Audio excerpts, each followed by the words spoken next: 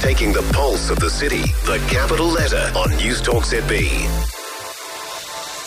And the capital letter comes with New Zealand Herald's issue reporter Georgina Campbell. Good morning, George.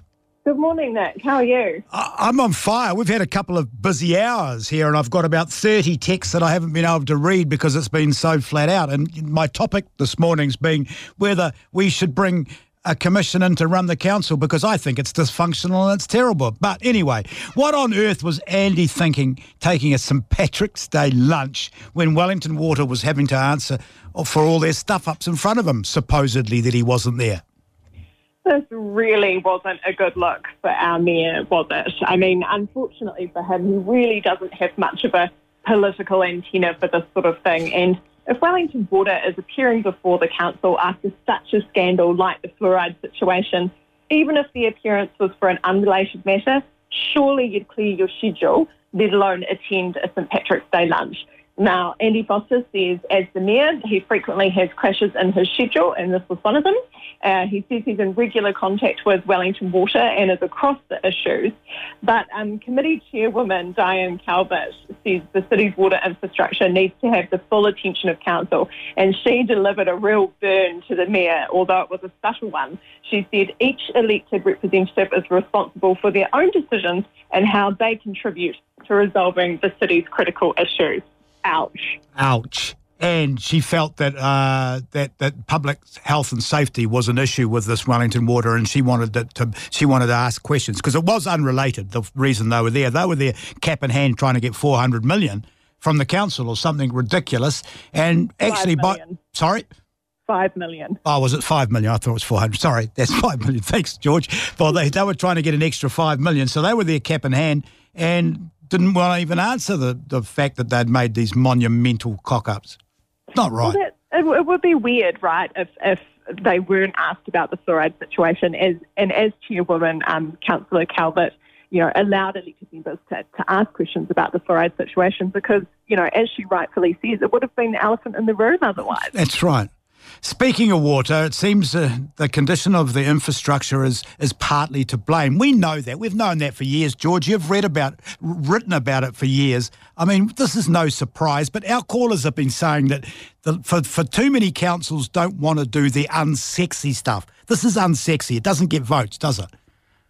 Well, previously, I think it would be fair to say that it's unsexy and it hasn't got votes. But I think we have woken up to the water infrastructure crisis in the city. And to be fair, the regional council has quickly allocated money to getting this fluoride situation fixed. And I would say if they didn't know there was a problem, it's pretty hard for them to fix it. And that's exactly what this independent inquiry into the fluoride situation will hopefully tell us, is who knew what and when and how far up the Wellington hierarchy this situation got. But I just did want to mention, Nick, that I have been looking into this issue meticulously over the past few days. And one thing that I found out is that it's not just issues with the machinery that controls the dosage of fluoride. There are actually also issues with the infrastructure where the fluoride is stored. And this was really interesting because it turns out that the way the tanks are stored are a problem, that the tanks are actually beyond their use-by date. And even worse, the concrete ceiling at Gear Island, which is one of the treatment plants, has deteriorated and needs to be addressed to allow safe access into the fluoride room. So in other words, people can't even get in there safely because the building is in such a state. You see, I thought to myself that surely a couple of shovels and a couple of buckets, they could fluoride the water again. That's what I thought when I first heard it. But obviously it's a hell... simple. Yeah, I always try and make things simple, George. How does Wellington Waters feel about Doug Martin being appointed to lead the review into the mismanagement? Yeah, so Doug Martin is the founder of Martin Jenkins, and he's heading up this review. And the firm, interestingly, has actually undertaken work for Wellington Water previously, and that was a professional development workshop run for the company's people and capability team.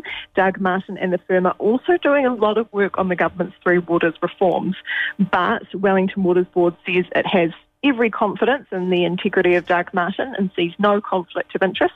The board really sees this as an inquiry into the business and management of Wellington Water's fluoridation operation. So they think, a business person with Doug Martin's experience and independence is he's the most appropriate person for the job. George, I'm shaking my head in disbelief because I started the show by saying that the Wellington City Council makes me feel like going and seeing professional help and hopping on a couch, right? So I've just hopped back on my couch. They've got somebody that's done work for them, A. B, done work for someone else close to their association, B, doing the inquiry. That to me, as a business person or as a sane person, I'm not even going to say business, as a reasonably sane person, ridiculous. Yeah, and it's Wellington Water's decision as opposed to the council in terms of appointing him. But I just think it was worth raising. Yeah, he has done this other work and putting that to the board, but they seem to be fine with it and have confidence that there's no conflict of interest there. Well, I think there's a hell of a conflict of interest, and if they were really smart about it, no matter who's calling for the inquiry, I would have got an independent person in. If it was my business and I had a problem, I'd get an independent, not one of the managers, to have a look and give me an inquiry. That's not an inquiry. What do you think of my ideas? I started the show by saying it's time for the government to put a commission in to look after the City Council, Wellington City Council. We've just had enough. What are your thoughts? Well, I totally disagree with you, Nick, and I feel very strongly about this subject. Right. Okay. There is a high threshold for the government to, appoint commissioners and essentially override local democracy. We shouldn't turn to that unless we absolutely have to. It is an absolute last resort. Wellington City Council is not at that point. It wasn't at that point last year when we had all of those problems with the dysfunction of the council and an independent review. At the end of the day, the politics are raging at Wellington City Council, but the council is still actually functioning at, like a basic level, like they're still getting decisions and pushing them through the committees. It's just there's a lot of sort of tearing ones here out during the process. Yeah. Well, I think when you come back into the office, we can have that conversation because I think we could argue on that one quite a while and we don't have the time. But I totally respect your opinion and you as a reporter, and I would always back you instead of me because you'd have the facts. But I think that the council is at that stage. That's my personal thought. George, always a pleasure. Thank you very much. Georgina Campbell, who is the New Zealand Herald Issues reporter